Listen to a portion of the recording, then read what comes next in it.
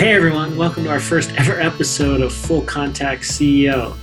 I am pumped. I'm your host, Alex Magleby, the founder and CEO of the New England Free Jacks, and today I have a very special guest for you all, serial entrepreneur and the co-founder and CEO of the Premier Lacrosse League, the PLL, Mike Rabel. We have a fantastic conversation in store for you. How did a guy who ran a gym go on to own a professional lacrosse league? PLL's biggest failure so far and what Mike has learned from them, and the importance of culture in a startup sports league and how to build it the right way. It's packed with gems, so let's dive right in. Former U.S. National Rugby Team captain, head coach and general manager. Now the co-founder and CEO of the New England Free Jacks.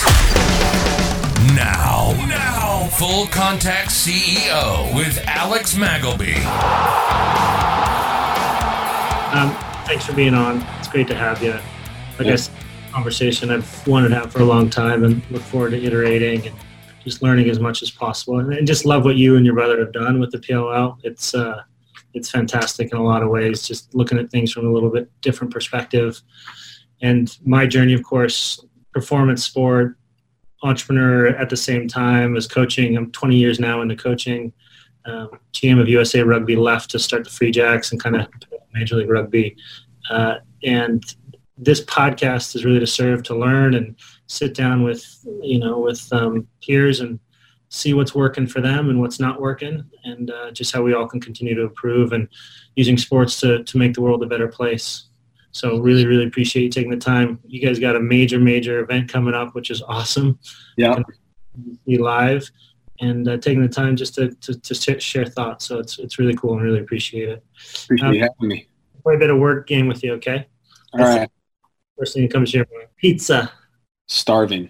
COVID. Nightmare. Mentor. Oh, man, there's so many. It's hard. Bill Magner. Bill was the guy who gave me my first job, and he didn't need to. I was like pretty unimpressive coming out of Dartmouth, at least looking back at myself now. And he took a bet on me, and it was I'll never forget it. And the thing that even more so than just giving me that first opportunity was he would take me to breakfast at the U Club in Washington, D.C. once a quarter.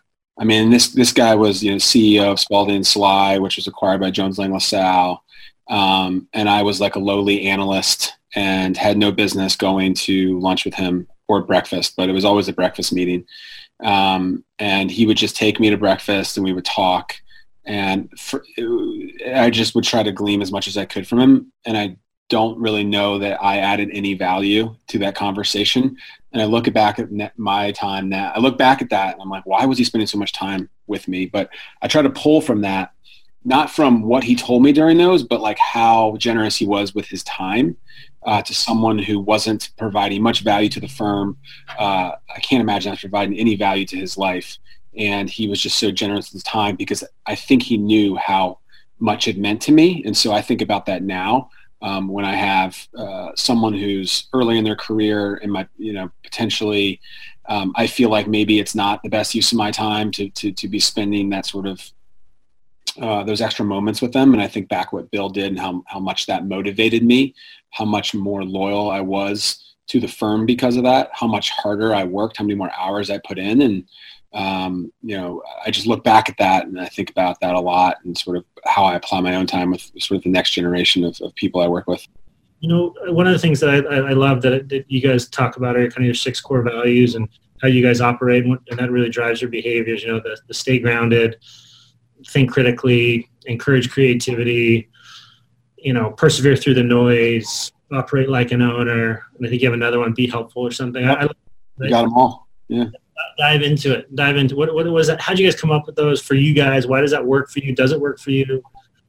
Yeah, I think so it was one of the first things we did, and Paul and I iterated a ton on them. But it was one of the first things I really tried to push as we were like, okay, we're going to do this. We're going to build a new league. The former league wants nothing to do with us. They told us to pound sand. They're not taking us seriously. That was like just enough motivation on top of all the other motivation to sort of set the path of doing a new league. And when you build a new business, you really need to build a good foundation, and it starts with the people you bring on, oftentimes the founders, but then that executive team you start to look to hire, and then round out the skill sets that you don't have as a founder, and being able to understand that. And then I think the other most important piece right at the beginning is, what is your mission? What's your mission statement? Ours is to trailblaze the future of professional sports that's player led and fan focused, and then to set values. And we talk about our values more than I initially ever thought we would, but I came from a culture of being a value-driven business in Silicon Valley, a company called Funding Circle. Before that, Endurance Lending Network, and we were always very values-driven. And I thought that set a good foundation for how to operate as an employee, as an owner of the business, as a steward of invested capital, as a representative of your community, because it all sort of is intertwined. And for us, I wanted to think about, when setting those values, how we conducted ourselves internally at the company, externally facing, because it's an externally facing business, and then also all the different factors that would be applied being in a high profile business. I personally don't love that it's so high profile. I like sort of the less high profile businesses, the non-sexy businesses. But I just seem to find myself in these places where it's like all of a sudden a high profile business, and sports is nothing's more high profile than that. And I'm not going to sit here and try to act like I'm the NFL or the NBA or anything like that, but people do pay attention. People do tweet at you. People do tweet at us. There is hate. That's what makes sports special, is that everyone is entitled to their opinion, whether they're right or wrong, whether it's factually based or not. And so I knew that I applied sort of how we wanted to operate as stakeholders in the business, and then also what type of company we were building. I knew that we needed to have intrinsic values that sort of set our core every single day. And I knew that it was going to be hard. It still is really hard. And we just constantly go back to those values. I'll have an intern who's with us for a couple months and they end up leaving. They'll send me a text and they'll be like, hope you're persevering through the noise and this is hard, right? And so they're pulling our values. And that, for me, reflects that we're doing a good job talking about, we have a values wall where all of our values are on the wall here in our office. And I think something that allows us to push through, and hopefully is building a great foundation for our company. I love, and every sports team you've been on and every company, everybody writes their values down, but the hard part is trying to live and get towards those every day, and that's the really, really hard part. What is an everyday for you right now? Like what is life like? Burgeoning, sports entertainment league and business. What does it look like? It's hard. I think look, I'm not going to sit here and complain. I'm very fortunate to have we're fortunate to have good investors, or fortunate to have a great team around me that takes a lot of the heavy lifting off my plate. I think if you told me that we would be entering in our second year of sort of having the lights on, we've been in production of the PLL for almost 4 years now, but we're going into our second season. If you were to tell me that we were going to have to do it during a pandemic, I probably would have taken my foot off the gas 4 years ago and been like, maybe it's not great. What is that? And so there's just embedded stress and things you can't control. I was talking to my COO about this yesterday, is like, setting artificial deadlines earlier than when the true deadlines actually are, to leave us space for all the extra planning. Because essentially when you're planning something that's so new, like a quarantine season, we have a quarantine season, which we've dubbed as our championship series, that starts on July 25th on NBC. But when you do that, you don't have fans, and you need all the players to quarantine, you need all the staff to quarantine, you need all the production staff to quarantine.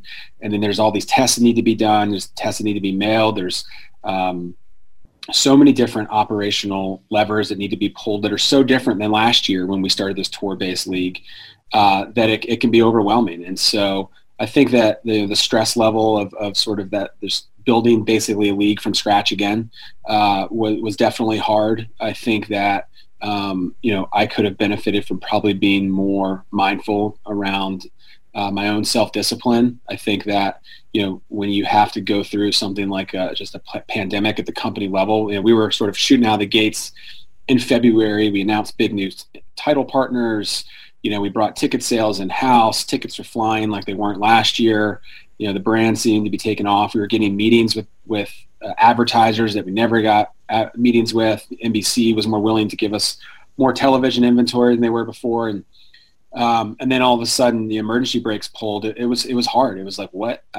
There was a couple weeks where I just couldn't believe that this was happening, just in full candor. And so then you had to reset and be like, the only way to get through this is just to operate one day at a time. And so, it's an old adage, is the only way to eat an elephant is one bite at a time. And so we just really took that approach every single day. Okay, what's the new update today?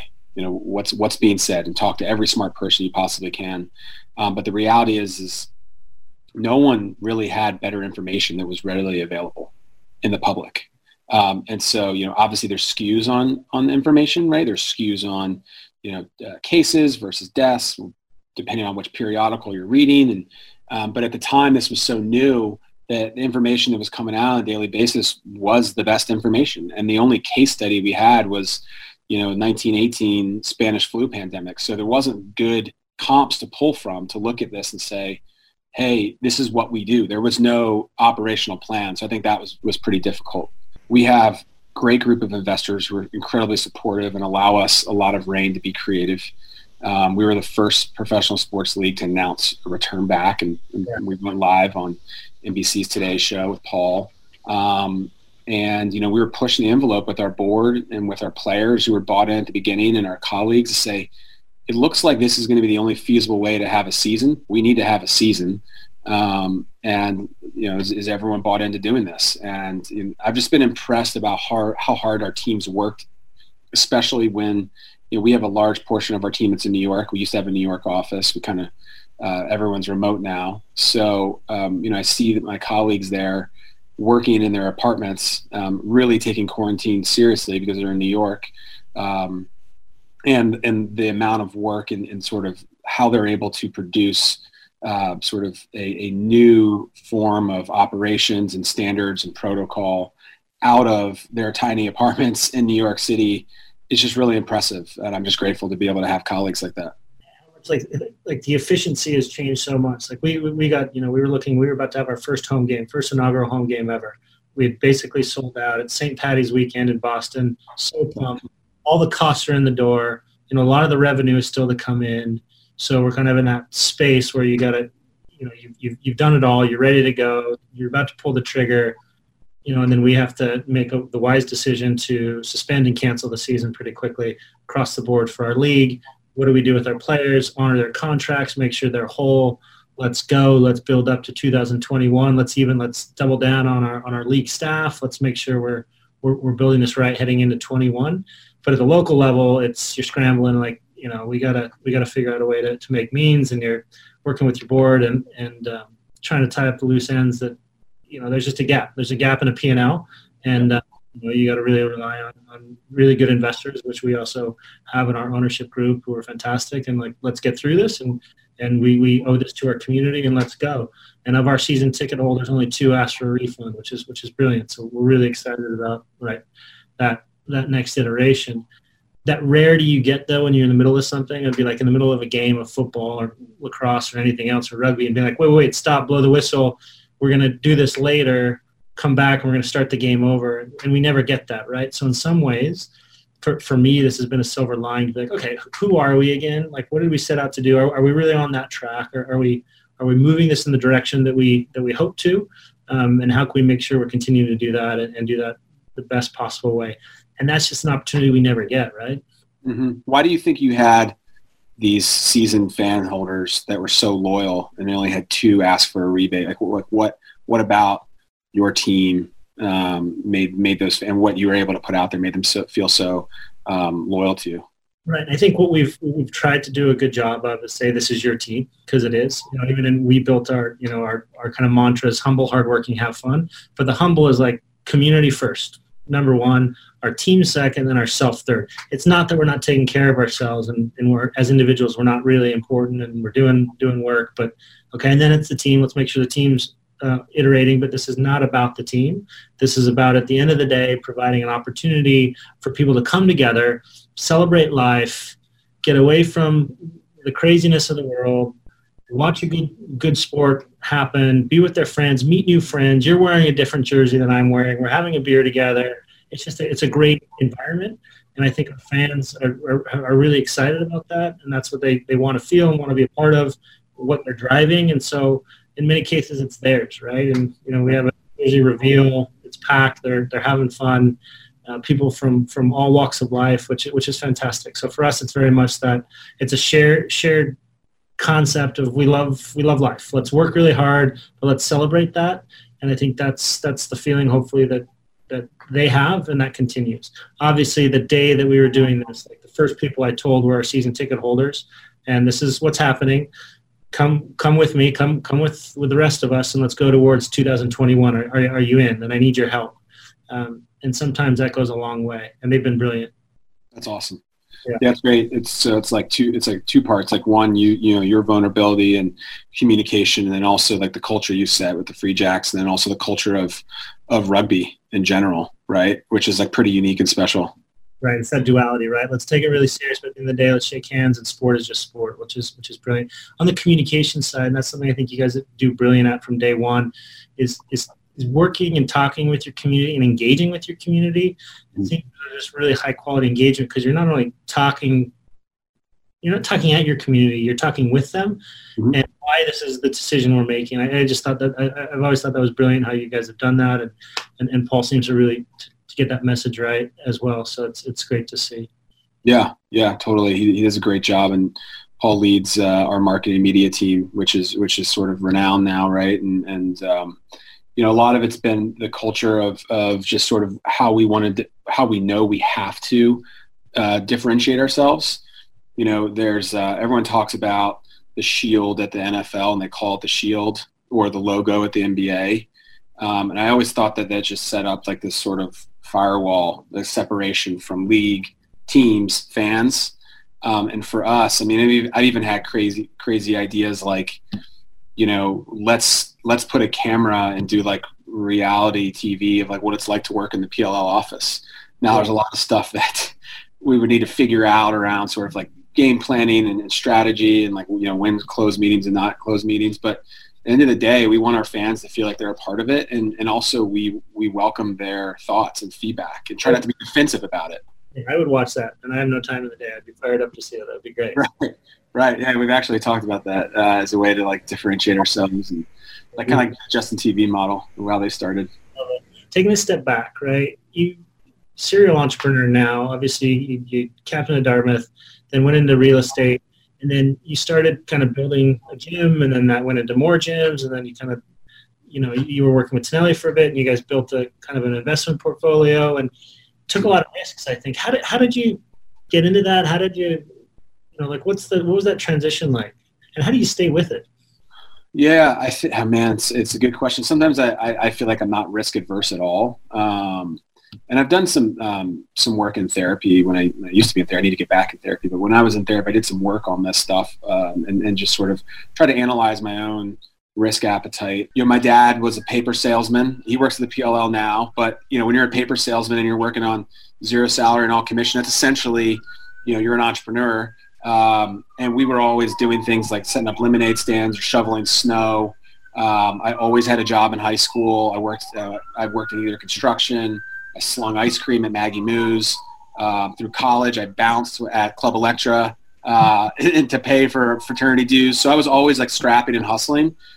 Just because like I needed the money and I needed to make money. I didn't have allowance. So I think that was kind of how we were always built, and I was built. And then when it came to like deciding to leave, corporate job where I built really good corporate hygiene at Jones Lang LaSalle, it was, I got to give Tonelli credit. He, his background's incredible, but he was really pushing me like, let's go build something. Let's go do it. This is how you build wealth. And let's take risk. We're young. We have no obligations. We don't have mortgages. We don't have kids. And so when I remember leaving my job, I sat down with, Bill Magner, and Jeff Lynn was my boss. And I was like, hey, I'm going to go build gyms. I already have one started, and I'm going to go build like 8 more and then see where it takes me. And Jeff being like, how much money do you have in your bank account? I told him. He was like, oh man, he's like, let me keep you on health insurance for another 6 months. We'll figure something out. Are you sure you want to do this? And I was like, yeah, I want, Jeff, what's the worst case scenario? Like, I can come back and work for you. And he was like, I'm going to backfill you. So no. And I was like, well, then I can go sell shoes at Nordstrom's. And he was like, yeah, Nordstrom's would probably hire you to sell shoes in the men's department. And I was always like, yeah.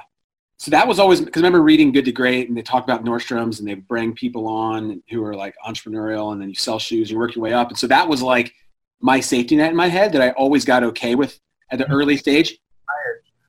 What? Assumption you would get hired, right? It's like, yeah, with the assumption that like worst case scenario, these gyms fail, I put my own money into it, doesn't work, I have nothing, I can go sell shoes at Nordstrom. That's like always what I thought. And I would tell them, and that was part of like my mantra that got me okay with the risk taking. And then one thing led to another, and like you have a couple wins, you have a couple setbacks, but you keep building on the wins. You also learn, like human beings are very adaptable, right? And so you learn to live a very scrappy life. Tanelli and I had another roommate in like a 1-bedroom apartment that we built into like a 3-bedroom loft in New York City, where we would Airbnb out my room on weekends because I would take the Chinatown bus and go work at a club and a bar that my friends owned in Washington, D.C. And then we would split the Airbnb revenue with the other 2 roommates. And we were just trying to make it work, right? And everyone has those stories who were building things early on. And I don't want to sit here and act like I've made it, but those lessons I go back to and I tell people that, and they're like, damn, that is sacrifice. And so that was kind of like my business school. That was I got my MBA on the street, right? That's what I always tell people. And then you kind of have some wins and we built a lending business together and we got lucky. And as we were raising our Series A, a company came in and acquired us called Funding Circle. And, I spent 4 years there leading the U.S. revenue business. And I built a lot of my management chops there and got like, good feedback of how to get better as an executive and how to be very intentional with how I present myself and how to motivate a team and how to performance manage and how to report into a board. And then it got to a place where it was kind of like, we had some good success. The company's getting ready to go public. And I started thinking about, okay, what's next? What is the next thing I want to do? And I wanted to take the biggest swing I possibly could because I wasn't married, even though I'm getting married now. I wasn't married at the time. I didn't have a mortgage. And I was like, I think I got one really risky swing left in me. Built a bunch of things. Some went well, some didn't. This last thing went pretty well, but still I want to take a massive, what's the biggest swing I can take? So I looked around and then like, it was kind of staring right at me. It was like my brother was in this dying league that treated him and all the other athletes poorly, but it was around and hung in there for 19 years. So I viewed it as a distressed asset. Let's go buy it. They didn't take us seriously, like I said at the top. And so then I was like, screw it. Let's just go start our own sports league. And so, that will probably be the riskiest thing I'll ever do, but because it was really not only the risk, but the stress. Yeah. So that's kind of like my mentality. That was a long-winded way to answer your question. That's brilliant. I absolutely love it. I absolutely love it. And that's the thing is like, you got to take risk, and we've all done that. We've all spent sometimes years on couches and, working construction at daytime and working the bouncing at a bar at night and still trying to do other things. And yeah, I think we've all been there. And as we build the league right now, it's one of those things with our players. We're small growth right now in terms of dollars and cents. We're not going to spend more than we have as we grow it.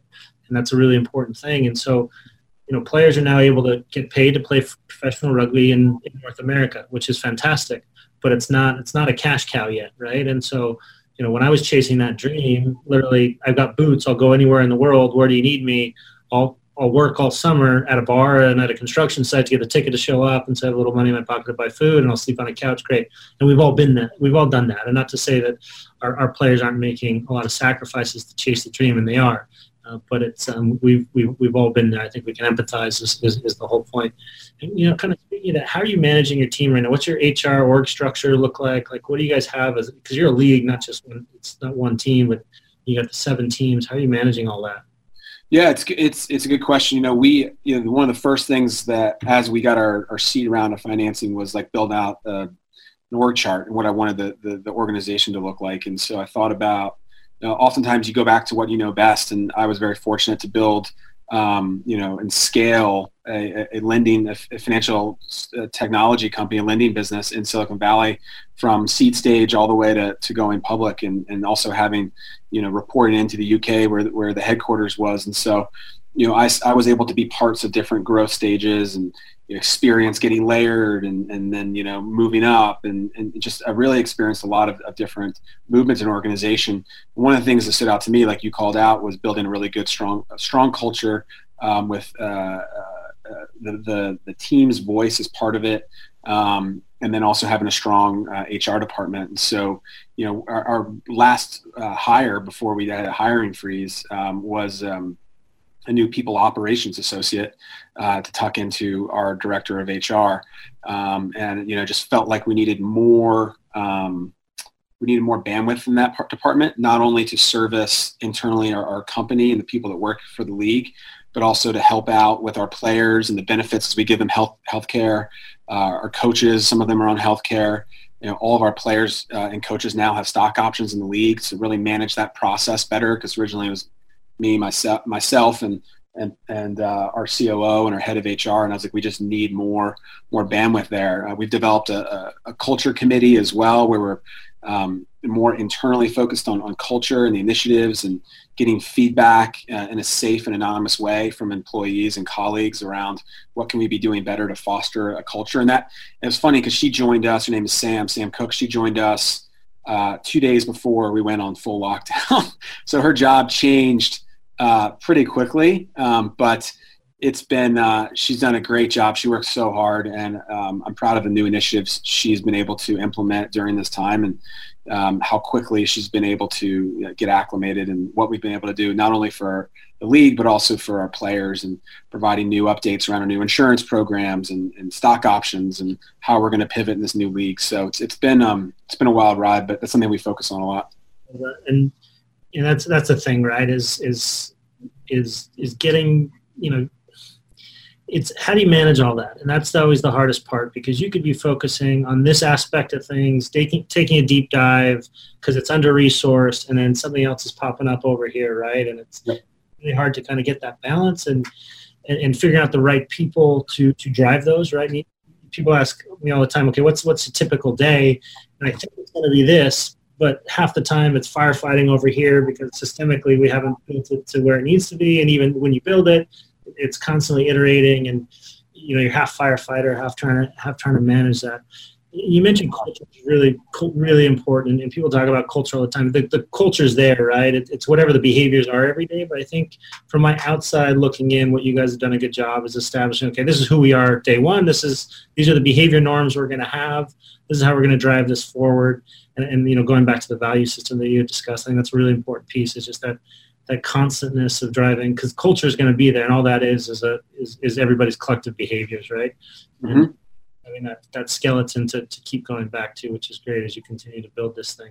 So PLL, right? You guys have been building for 4 years. You've had 2 seasons. What's something you look back and be like, okay, that was a massive failure, lesson learned? Yeah, it's a good question. I don't really get asked that, which I should more. I try to ask myself that probably more, just like my own consciousness, but no one really asks that. It's a great question. Everybody's like, fail fast, and life will be great. Fail fast. And it's like, do I really want to fail? Is that what I'm really saying?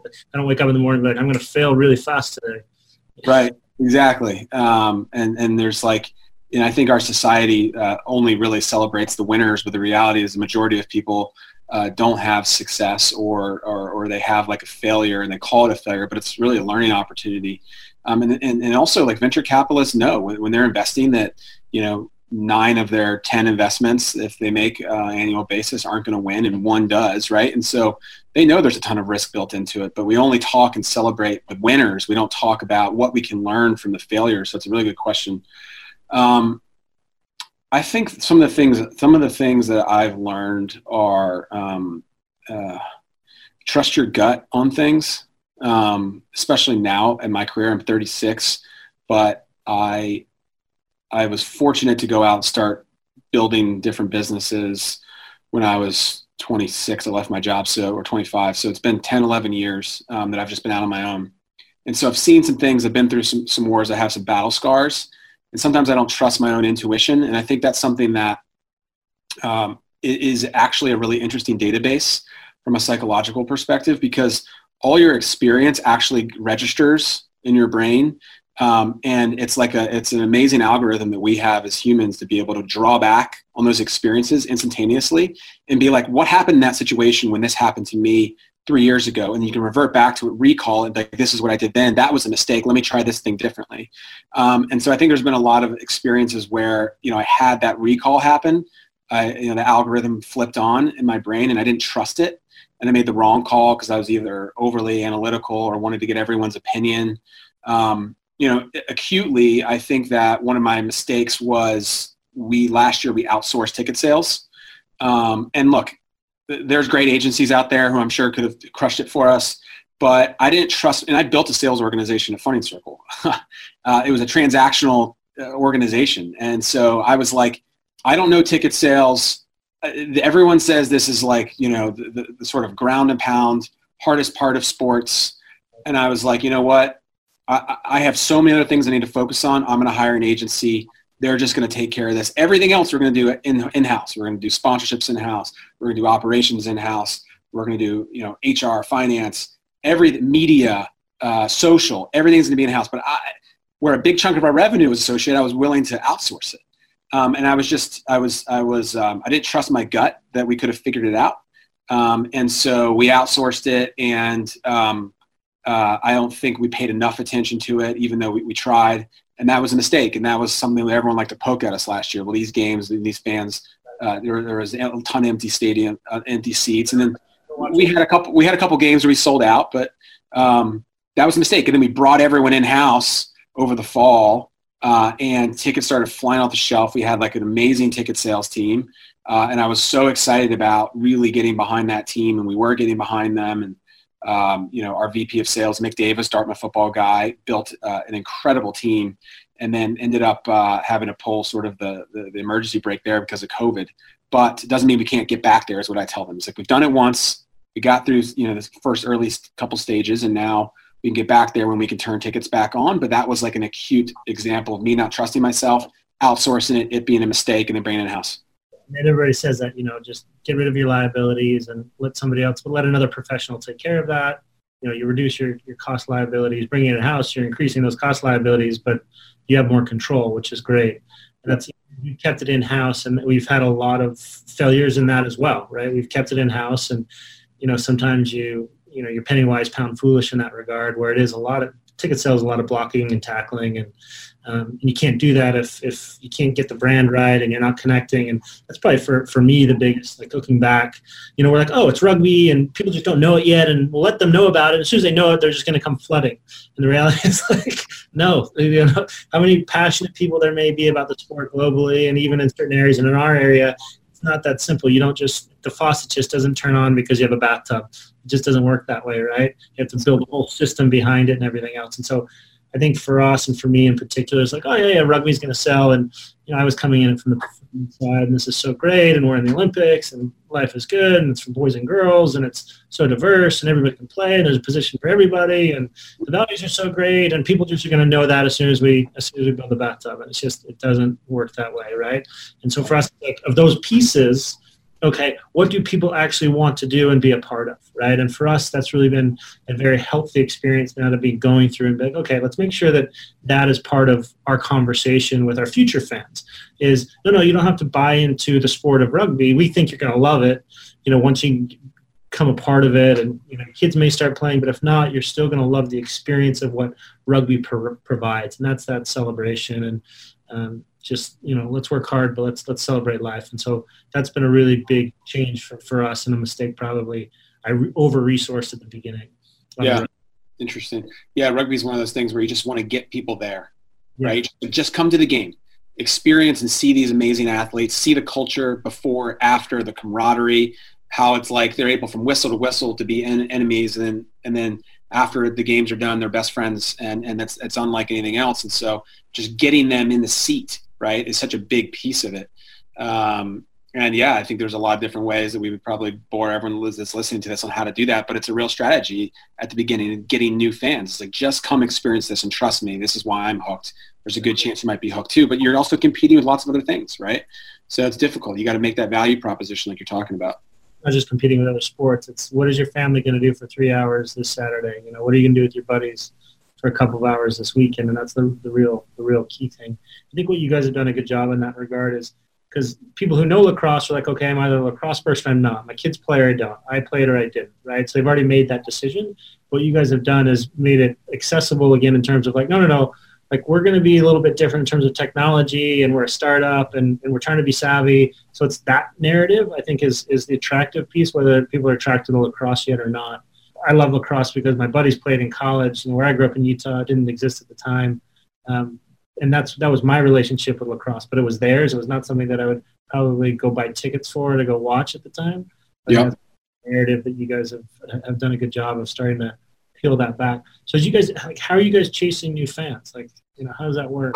Yeah, it's I think it's something we talk about a lot. It's something I talk about. It's like, how do we get net new fans to the sport? Because that's the only way we're really going to grow this thing. We have a great base, and even peeling it back, it's the oldest indigenous sport in North America, started by the Native Americans, and we're doing our best to honor that, talk about that more. We have a lot of plans to celebrate that and celebrate those communities, and celebrate why they created the sport, giving people more history lesson there.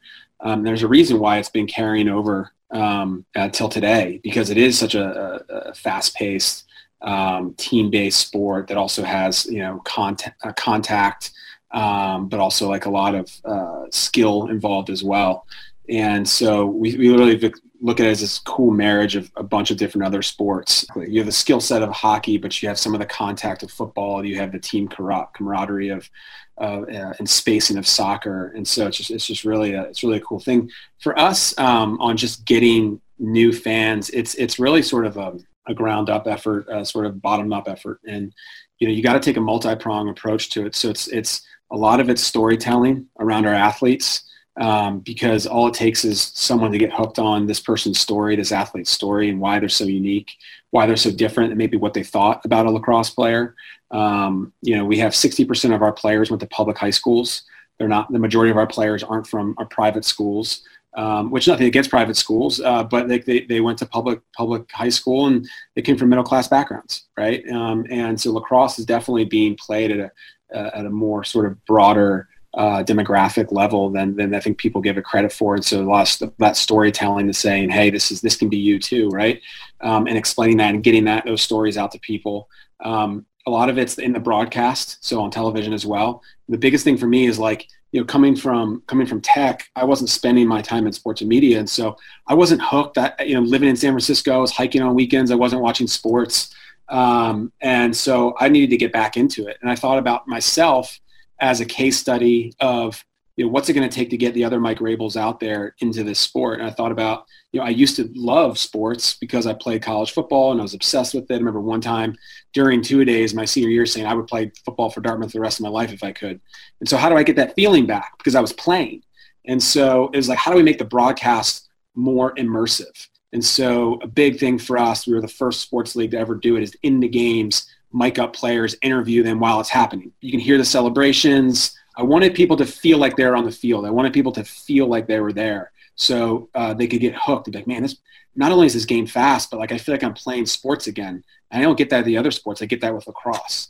So those are just a couple examples of just getting those fans who aren't hooked on the game, but just to get more attached to our players, to understand, that we're a more diverse sport than they give us credit for. And then through the broadcast, really bringing to life what it feels like to be an athlete again, or even if you're never an athlete, why sport is so great. You guys have had some big announcements lately, betting obviously coming in. It's a championship, you're calling it, right? Championship series, yep.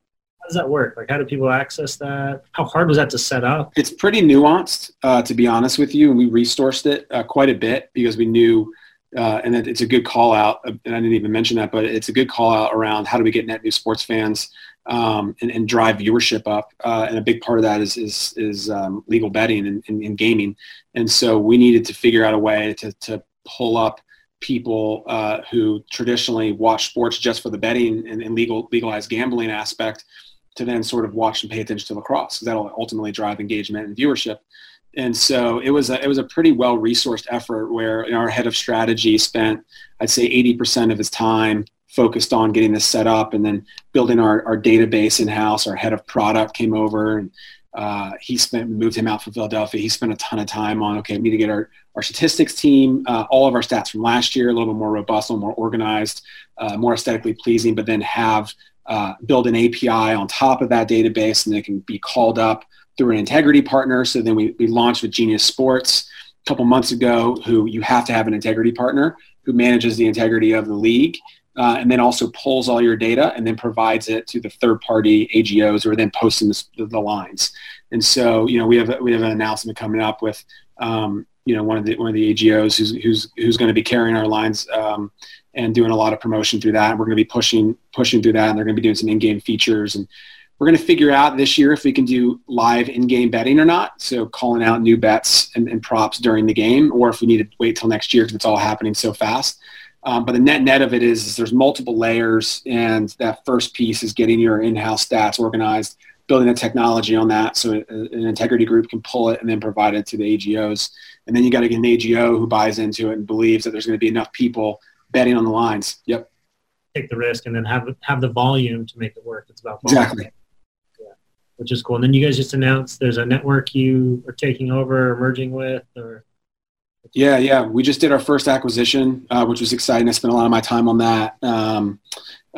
It's called the Lacrosse Network, TLN. So it's sort of an MCM that was built, I want to say 9 years ago. The goal was just to show more lacrosse in a digital way and cover lacrosse at the youth level, high school, collegiate, pro, men's and women's. And then it was acquired by a larger MCM called Whistle Sports. They held on to it for a while, started getting more traction on some other things in their production business. And so the resources, they shifted resources away from this lacrosse vertical to other production capabilities that were driving larger margins for them. So we looked at it and thought it could be a nice way for us to cover more of lacrosse outside of just the PLL, not as trying to build a media company, but really just bring to life the game and how many different people are playing on the men's and women's side, and set more of a network up where we can, drive more eyeballs to the sport. It also allows for sponsors to come on who you maybe want to spend with the PLL, but want to spend in women's sports. And we say, okay, we can go build this feature on these, high school athletes in this part of the country or this place internationally, where we can do a feature, we can produce it, shoot it, and do a branded content campaign there. And then the PLL is able to, retain the proceeds of that. So it really opens up, builds a larger market opportunity for us in addition to what we're already doing at the PLL. Okay, what can we expect? PLL, July 25th. Yeah, July 25th, PLL Championship Series starts on NBC. We're going to have the first 8 games are going to be on television between NBC. So the first game and the second game are going to be on NBC and NBCSN, and then NBC for the third game. So a ton of TV coverage. And I think that a really cool thing for people to do is, March Madness didn't happen this year, so we have a free-to-play bracket challenge on our website where you can get a bracket and fill it out with your office or your friends, a way to engage and watch the PLL games, place a little wager if you want. If not, a pack of donuts, give it to the winner at the end. And it's a way to engage with the games and your colleagues or people that you've maybe been isolated from. That package of donuts is a sellable asset. So yeah, exactly. Exactly. We need a donut sponsor at the PLL. We love donuts on here. Come on, man. Everybody needs a donut sponsor. Everybody. Look back at my biggest failure. I don't have a donut sponsor. I know. Exactly. Last one is, and I ask everybody this, if you're around the Free Jacks day to day today, what would you be focusing on?